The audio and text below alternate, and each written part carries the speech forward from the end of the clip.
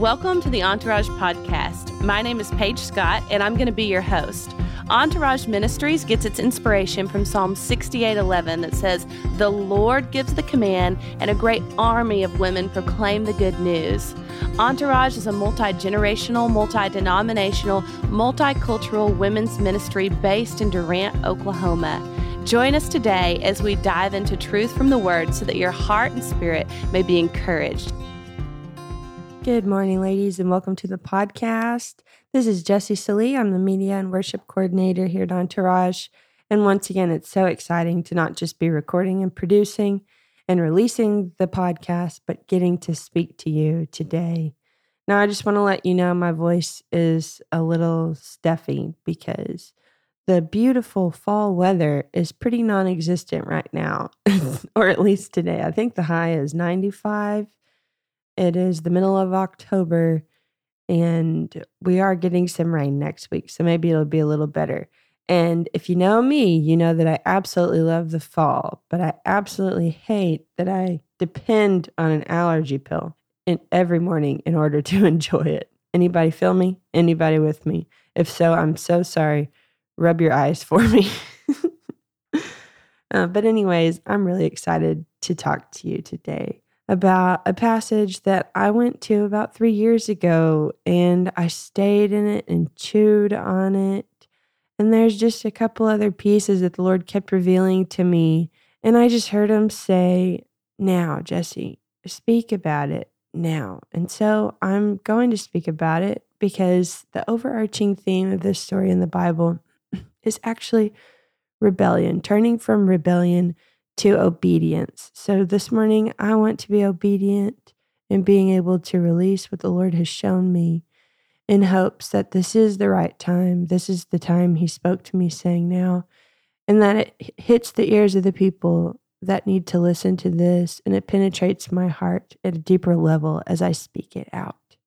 So we're going to be in 1 Kings, and we're going to be talking about the story of Elijah. And a lot of you know this particular story about Elijah. You can read about him more in the Old Testament. He's a prophet, and he is the mouthpiece of the Lord, we find in this story. And then we have the antagonist, which is Ahab. Now, Ahab is the king of Israel in this story. And in 1 Kings 16, verse 30, it says, "Ahab, son of Omri, did more evil in the eyes of the Lord than any of those before him." Now, it doesn't go into huge detail about what King Ahab did to get the wonderful title of being the absolute most evil king of Israel's history. But what we do know about is his rebellious spirit against God. So what it does tell us in the few short passages before Elijah comes in, it says that King Ahab, in verse 32, he set up an altar for Baal in the temple of Baal that he built in Samaria. So whenever I talk about rebellion in this story, I'm talking about the king and the Israelites.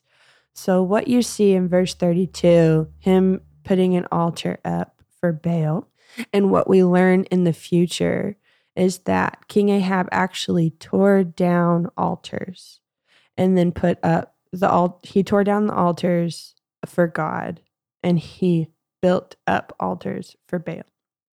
So the definition of rebellion, rebellion is something that my pastor has brought up on Sunday morning, and he defined it as knowing what is right and righteous and choosing to sin against that. So it's a specific kind of sin. Absolutely knowing what you're doing and choosing not to do it. So King Ahab knew he was tearing down the altars in order to build altars to false gods. Why is that important? Well, I want you to think about what an altar was built for, what it was made for, before we move on. They put sacrifices to God on the altar. Whenever they built the altar, it was that place between heaven and earth that atoned for your sins, that gave you the right to be in the presence or walk in the way of God. And this, my friend, is a very terrible thing to do, to deliberately take down and put up altars for false gods. Why? Because basically you're saying, I no longer want to communicate and have a relationship with God. So if we don't know anything else about King Ahab, we do know that is the worst thing that you absolutely can do. And his altars are built for false gods, not the living God. They don't speak to them. They don't sing to them. They don't give them wisdom. They don't tell them what to do. They don't lead these people in righteousness. And that's exactly what they wanted. They didn't want to be led forth in righteousness. They wanted to be led forth on their own accords. And they got what they wanted. So in comes Elijah. He looks at the rebellious people and he speaks what God tells him to speak. Chapter 17 of 1 Kings. Now Elijah the Tishbite from Tishbe in Gilead said to Ahab, as the Lord, the God of Israel lives, whom I serve, there will neither be dew nor rain in the next few years, except at my word. And from that time on, there was no rain, except at Elijah's word. And we find out after that God makes provision for Elijah. One, because he gave a word that drought was coming. So who would like that? Two, because this is a rebellious people, right? And if he, like it said, is speaking for the Lord, gave that word, it says, as the Lord God of Israel lives, whom I serve, this word comes from, he said. If he is actually actively serving the Lord, then this is absolutely not the news that they want to hear anyways, because these are the people, this is the king that tore down the very place of communication and sacrifice for their sins in order to live right with God. And so God provides protection for him. He tells Elijah a brook to go for the next few years. And it's so amazing. It's crazy the provisions God makes for him in chapter 17, verse 5. So he did what the Lord told him. He went to Kerith River, east of the Jordan, stayed there. The ravens brought him bread and meat in the morning and bread and meat in the evening, and he drank from the brook. So even though Elijah had to be alone because of that word that was very opposing from the rebellious Israelites, the Lord provided for him with ravens and with the brook. And then we find ourselves with the brook dried up because it's been 3 years and the word of God was true in Elijah's mouth. And I want to pause there and I want to encourage you that God puts a word in your mouth. And the only thing that you have to do to prove it true is give it time. I think this is really mysterious for a lot of people. When God gives you a word, we feel like we need to do something to manifest it or add something to it in order for it to come about. But Elijah gave the word and then he obeyed the Lord where to go. And in time, over years, there was absolutely no rain. There was nothing else Elijah had to do. He didn't have to prove himself. He didn't need to be in front of the rebellious people for them to know that this is exactly what was happening. He didn't need to reiterate anything. That is just what happened because he was just obeying the Lord.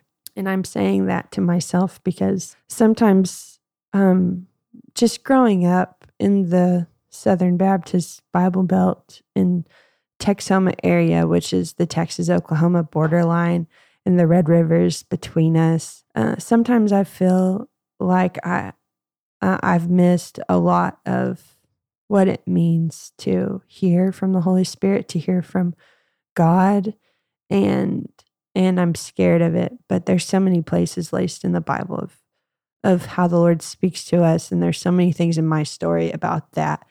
But I could also give you a list of things about how I hear the Lord, and I decide to take that information and do with it what I will.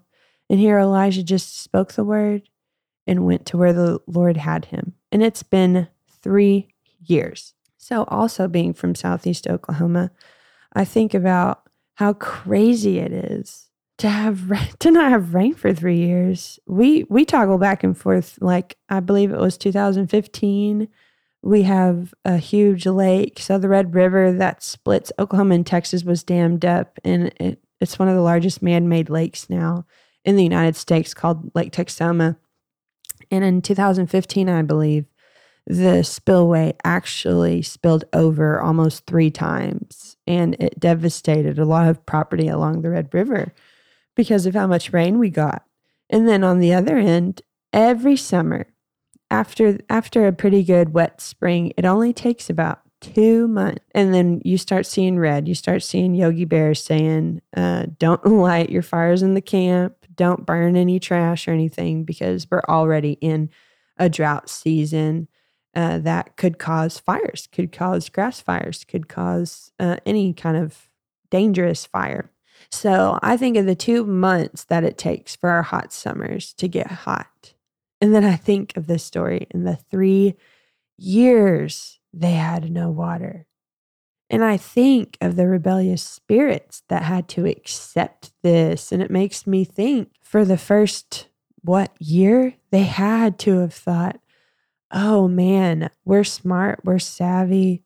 I'm going to collect the water. I'm going to put water in the storehouses and we'll be fine.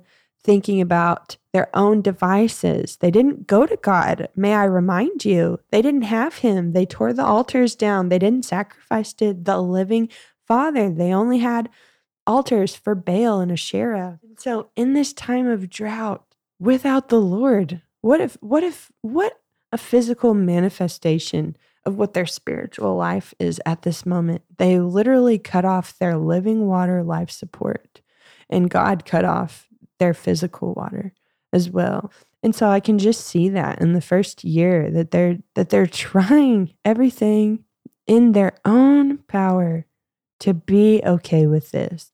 It reminds me of whenever Joseph knew the word of God from his dream that 7 years they'd have bumper crops, in 7 years they'd have famine, and in the 7 years the Lord provided for them double their portion, so that in the famine they had storehouses.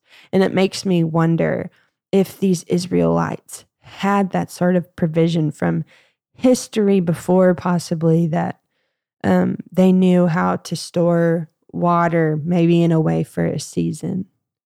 But we're not talking about a season here. We're talking about seasons without God and without water. And so where do we find ourselves? Well, Elijah finds himself at the end of 3 years with a dried up brook. And the Lord actually moves him to live with a widow, where God provides now for the widow and her son. And there are 2 important things that happen with the widow whenever he goes to her, and she is living in the ruins of the drought, and she tells him she can't take care of him. There's no way. They don't have enough resources. And in verse 12, Elijah answers to her, "As surely as the Lord your God lives," she replied, "I don't have any." Oh, sorry. This is what she says. Verse 17, "As surely as the Lord your God lives," she replied, "I don't have any bread, only a handful of flour in a jar and a little oil in a jug. I am gathering a few sticks to take home, make a meal for myself and my son, that we may eat it and die." In verse 13, Elijah said, "Don't be afraid. Go home. Go as you have said. But first make a small cake of bread for me from what you have. Bring it to me. And then make something for yourself and your son. For this is what the Lord, the God of Israel, says. The jar of flour will not be used up, and the jug of oil will not run dry until the day the Lord gives rain on the land." Amen. So this woman who had the effects and the devastation of the drought just found her miracle in Elijah. She makes the bread for him. She makes first, and she makes the bread for herself out of obedience to the word of God through him. And they eat, and the flour and the oil does not run out. But then something even unexpected to Elijah happens. The boy died. And firstly, I sit back and think about the goodness of the Lord. And I think about words that he gives me that I get to speak into people and to encourage them. I haven't gotten a word yet about people's flour never ending and their oil never ending. But maybe that will come soon. But all that to say, just because I receive good words doesn't mean that I don't receive bad news either. Just because I follow the Lord doesn't mean bad things don't happen. And we're about to see in this story that something very unexpected happens next to Elijah, and that is that the boy dies. And Elijah can't believe it. He cries out to the Lord, why did he have to die? And so we find Elijah pleading for the boy. Verse 19, give me your son, he said. He took him from her arms, carried him to the upper room where he was staying, and laid him on the bed. Then he cried out to the Lord, O Lord my God, have you brought tragedy upon the house of the widow I'm staying with by causing her son to die? Then he stretched himself out on the boy 3 times and cried to the Lord, O Lord my God, let this boy's life return to him. The Lord heard Elijah's cry. The boy's life returned to him, and he lived. Elijah picked up the child, carried him down from the room into the house, and he gave him to his mother and said, look, your son is alive. The woman said to Elijah, now I know that you are a man of God, and that the word of the Lord from your mouth is the truth.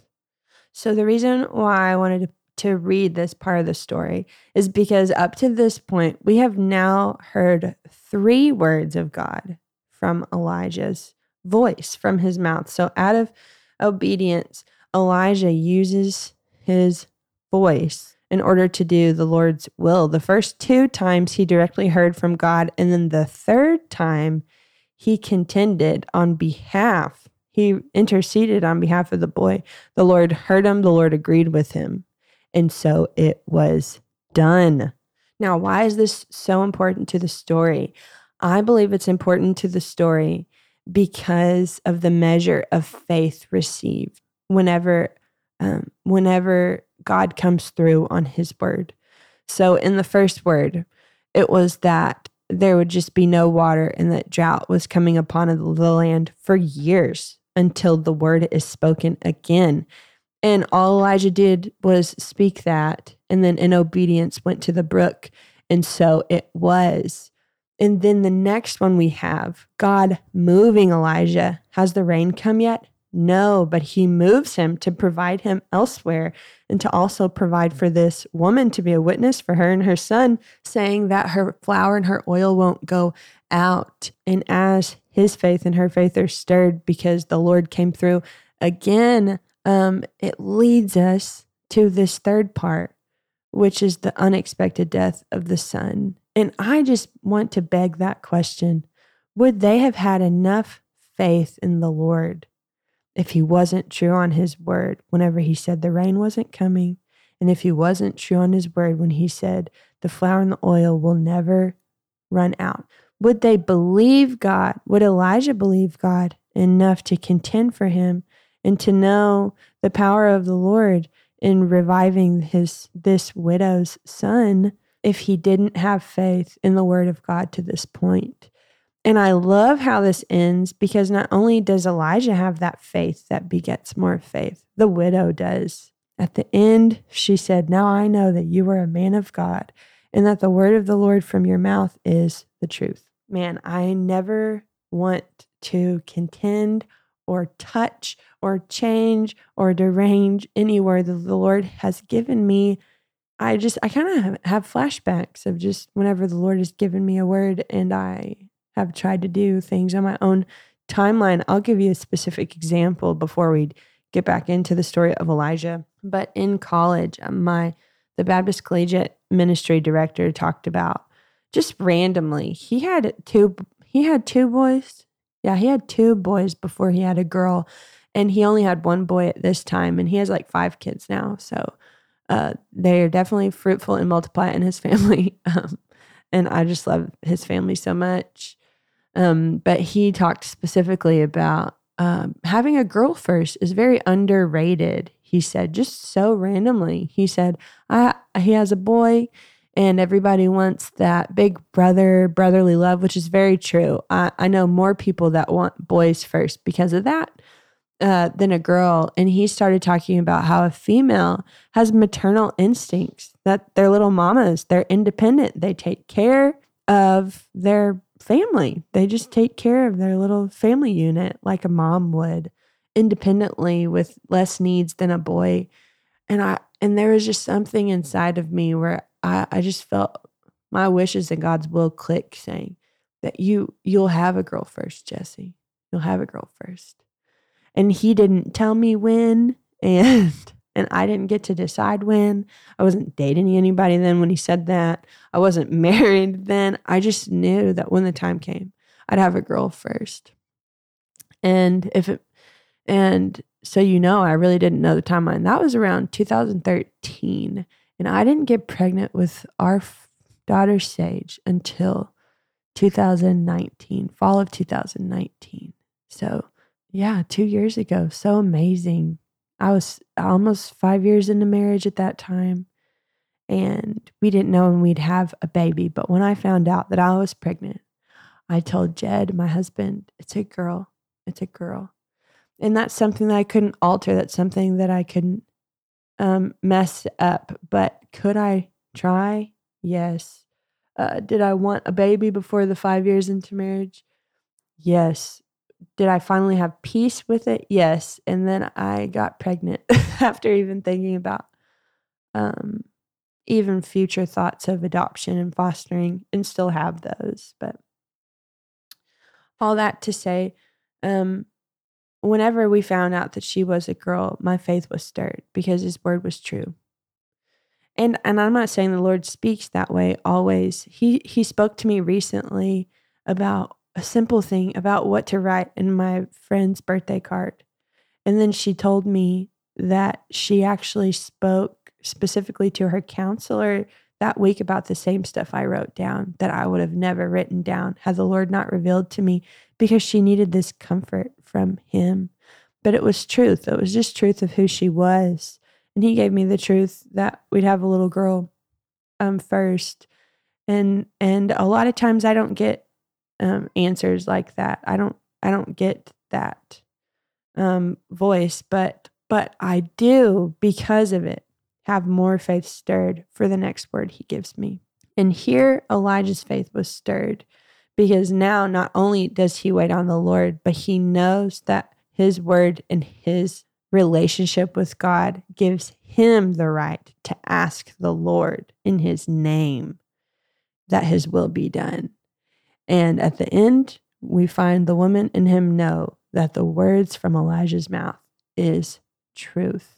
Hallelujah. Amen. God, may we be people of your truth. May it be so life-changing, life-bending, life-transforming, life-giving, that people know us by your truth and repent. Okay, so now we actually get to the part of the story where the protagonist meets the antagonist, where Ahab is back in the story. Elijah is sent back to go to Ahab. It says, chapter 18, after a long time in the 3rd year, the word of the Lord came to Elijah, go, present yourself to Ahab. I will send rain on the land. So Elijah went and did that. So Elijah found Obadiah, servant of Ahab. Obadiah did not want to see him because he was scared of him, because they haven't had rain for 3 years. But in obedience, he went and told Ahab that Elijah was there. And so in verse 16, Obadiah went to meet Ahab, told him to meet. Verse 17, when he saw Elijah, he said, is that you troubler of Israel? And I'll pause here for a second because I think it's hilarious. Have any of you people, I don't know if you're more my age or if you follow Candace Owens, because I swear she says like this all the time. But have you heard of the word gaslighting? Because I feel like this is an expression that this situation basically defines what gaslighting is. So King Ahab was the one that tore down the altars, put up altars to false gods, right? And so Elijah was the one that spoke the consequences of the actions. And King Ahab decided not to like that. And over time, his view is now twisted that it wasn't Ahab's fault or doings that made this rain happen. It was the word of Elijah that did it. So he in turn called Elijah a troubler, even though it was Ahab's fault in what he did. And so apparently that's called gaslighting, whenever you twist the truth about somebody and then try to become the victim when you're the person that is guilty in the first place. So here we have Ahab starts saying, "You troubler of Israel." That's so crazy. I have not made trouble for Israel, Elijah says. He's just going to put him straight in verse 18. But you, your father's family have. You have abandoned the Lord's command and have followed Baals. You now summon the people from all over Israel to meet me in Mount Carmel and bring 450 prophets of Baal, 450 prophets of Asherah who eat at Jezebel's table. So Ahab sent them, and they all gathered. And Elijah said to them, "I'm the only one of the Lord's prophets left. So Baal has 450. Get 2 bulls for us. Let them choose one for themselves. Let them cut it into pieces. Put it on the wood, but not to set fire to it. I will prepare the other bull and put it on the wood, but not set fire to it. Then you call on the name of your God, and I will call on the name of the Lord, the God who answers by fire. He is God." Then all the people said, "What you say is good." Elijah said to the prophets of Baal, "Choose one of the bulls, prepare it first, since there are so many of you. Call on the name of your God. Do not light the fire." So they took the bull given to them and prepared it. So here we have putting up an altar to their God that is non-existent. And they called on the name of Baal from the morning till noon. And they cry for Baal to answer. They shouted. They danced around the altar they made. And it said, at verse 27, Elijah began to taunt them, shout louder. He said, "Surely he's a god. Perhaps he's in deep thought or busy or traveling. Maybe he's sleeping and must be awakened." So they shouted louder, slashed themselves with swords and spears, as was their custom, until their blood flowed. Verse 29, midday passed, and they continued their frantic prophesying until the time for evening sacrifice. But there was no response. No one answered. No one paid attention. Verse 30, then Elijah said to the people, "Come to me." And they came. They just came. And he what? Repaired the altar of the Lord, which was in ruins. So not only did these people just make an altar of sacrifice to Baal, they still don't even have their altar made from the altars they destroyed of the Lord. And they didn't hear them, and they slashed themselves. They were literally trying to mix a word that they have not gotten with their actions. If only we could just do this, then it will be done. And it wasn't done for them. But see, the Lord works in a different way. The Lord doesn't need us to get anything done. He just needs us to obey him and trust him in order to get things done. And what is the first thing Elijah does? He doesn't touch their altar. He doesn't touch the altar of Baal. He repairs the place that it all started, where they destroyed their lifeline from the Father through the sacrifice that they give of sins to themselves, and he restores it. Verse 30, he repaired the altar of the Lord, which was in ruins. 31, Elijah took 12 stones, one for each of the tribes descended from Jacob, to whom the word of the Lord had come, saying, "Your name shall be Israel." With the stones he built an altar in the name of the Lord, and he dug a trench around it large enough to hold 2 seahs of seed. He arranged the wood, cut the bull into pieces, and laid it on the wood. Then he said to them, "Fill 4 large jars of water, pour it on the altar and on the wood." "Do it again," he said, and they did it again. "Do it a 3rd time," he ordered, and they did it a 3rd time. The water ran down around the altar and even filled the trench. Before we even get to the sacrifice, why did he dig a trench? Growing up, I heard that he poured the water on the sacrifice so that when God answered in fire, it would be inevitably known that it was God. But he dug trenches. Don't you think that is a little overkill?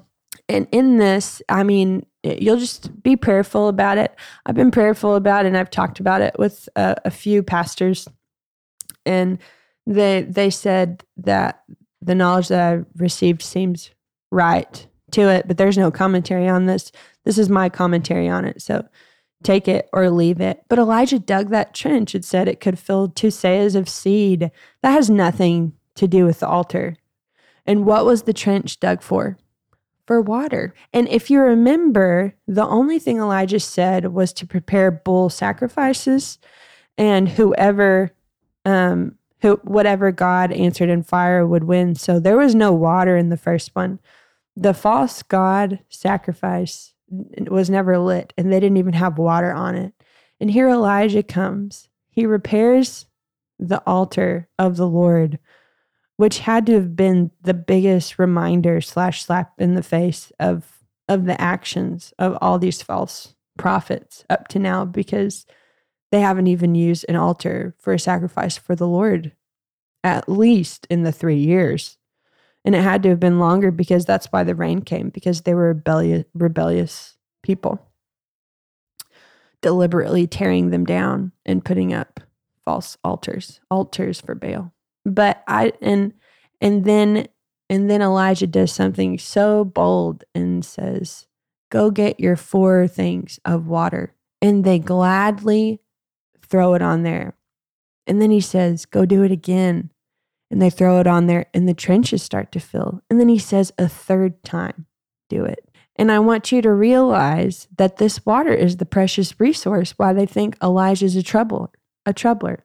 This water is what has moved them to decide to act and to try to do something with Elijah, because they haven't had rain. They are desperate now. They have found that they can't do anything. They found that their ways are not high enough to fix this lack of rain. And I just love that the very thing that they want is the very thing Elijah is telling them to surrender on the altar. So much so that he lavishly puts trenches to catch this water that overflows over the bull, that's not even soaked up in the wood or the sacrifice anymore. It is just filled on the edges. And don't you think these people, if they don't see a move of God, are just waiting to devour Elijah?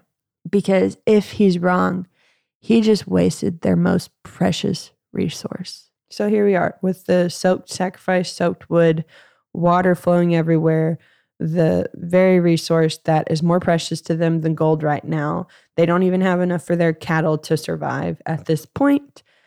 And then it says, 36, the time of sacrifice, Elijah stepped forward and prayed, "O Lord, God of Abraham, Isaac, and Israel, let it be known today that you are God in Israel, that I am your servant and have done all the things you at your command. Answer me, O Lord, answer me, so these people will know that you, O Lord, are God, that you are turning their hearts back again." Then the fire of the Lord fell, burned up the sacrifice, the wood, the stones, and the soil, and also licked up the water in the trench. When all the people saw this, they fell prostrate and cried, "The Lord, He is God. The Lord, He is God." Elijah commanded them. After all of this, he commanded that the prophets be seized. All of them were slaughtered. And then Elijah tells Ahab to go eat and drink, for the sound of rain came. And what I want to remind you is how Elijah was told by God to answer this rebellious people's problem was not by giving them rain. No, that's not what happened. What Elijah did was tell them to see if their God could fix their problem. Did it? No. Great. Next step, restore the place where they cut off their communication and ways with the Lord, building the altar. And then thirdly, he put a sacrifice on there that was pleasing and acceptable to the Lord. And before he offered it up to the Lord, what did he do? He lavishly dumped water on there. in surrender of the one thing that they were wanting more than God, more than anything, he told them to dump their water on the altar. And then, only then, at God's command, did he bring fire down from heaven. And it says that, and in this huge imagery, in this huge witness from the crowd, what does it say was happening? Oh Lord God, you are turning their hearts back again. So if you find yourself in a rebellious spirit where you absolutely know how to live for God, what to do, just to be with him, trust him, obey him, and you deliberately lay that down for comfort, for your own way, to do something else, to just not listen to him, to just tear down that place of communication, to stop pleading the blood of Jesus Christ over you. And if you don't have a personal relationship with him, message us and we can talk about the blood of Jesus over us, because we do not offer sacrifices any longer. We have the perfect sacrifice in the Messiah of Jesus who came. And so do we go through the steps of our rebellious spirit? Do we first look at our lives and say, oh, this isn't working? 2, do we repair that place where we decided to stop trusting the Lord?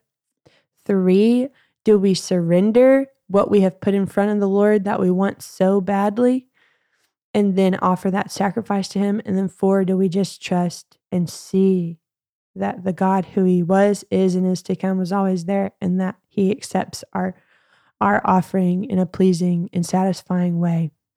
Because that's how our hearts will turn from rebellion to obedience. And then, and only then, will the Lord, us yielding to the Lord, will he reveal to us things that our hearts desire. One being just things we need. And just like Elijah told Ahab to go prepare himself for the rain did come. And I'm just going to end it there and say, maybe you don't identify necessarily with the rebellious spirit. Maybe you do.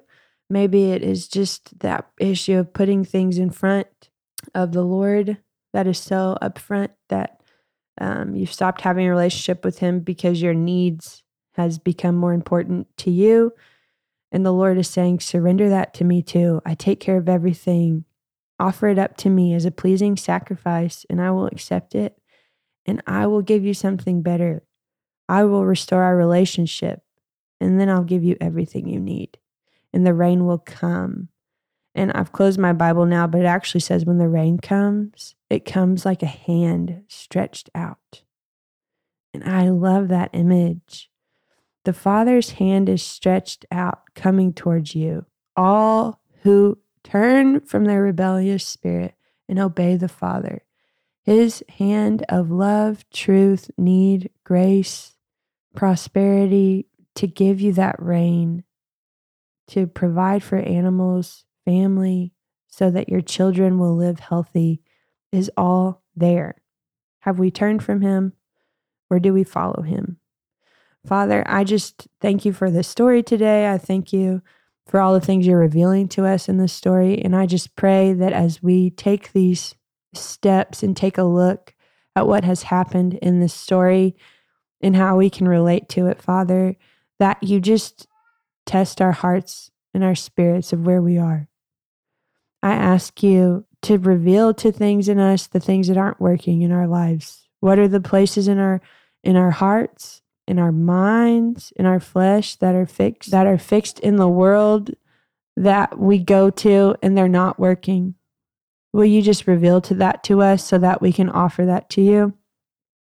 I pray that if there's things that we put in front of you that we are so in need of and it consumes us because we don't look a certain way, we don't dress a certain way, our house isn't the right way, we have the sense of urgency to fix something instead of just give it to you, put it in your hands and obey you and see you provide for us, Father. I just pray that you just take that away from us and you do exchange that restless spirit with your peace and your joy.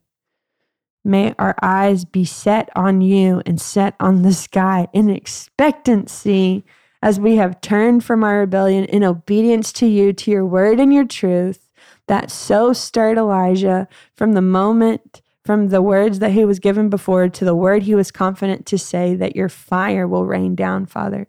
May we be so confident that your hand is stretched out and the rain is coming for us, Lord. Whatever that rain is, whatever that provision is, whatever that love is, Father, may we be expectant like Elijah after things are set right. May we be expectant as we wait on you that your hand is stretching over us and it is bringing abundance. And Father, may we not feel depraved anymore. You are a Father of abundance. You never give out of depravity. You give out of abundance, wealth, love. There is nothing ending with you. You're a living water, always flowing. You're a love that's never ending. Your grace that's given every morning and mercy every morning, Father. And I just pray in this new day as we receive this word that it is refreshing to our hearts, that it softens us, and that it heals us and brings us closer to you. We love you, Father, and we thank you for today. In your name I pray, amen. Thanks for joining us today. For more information about Entourage Ministries, visit our website at entourageministries.com or visit us on Facebook or Instagram.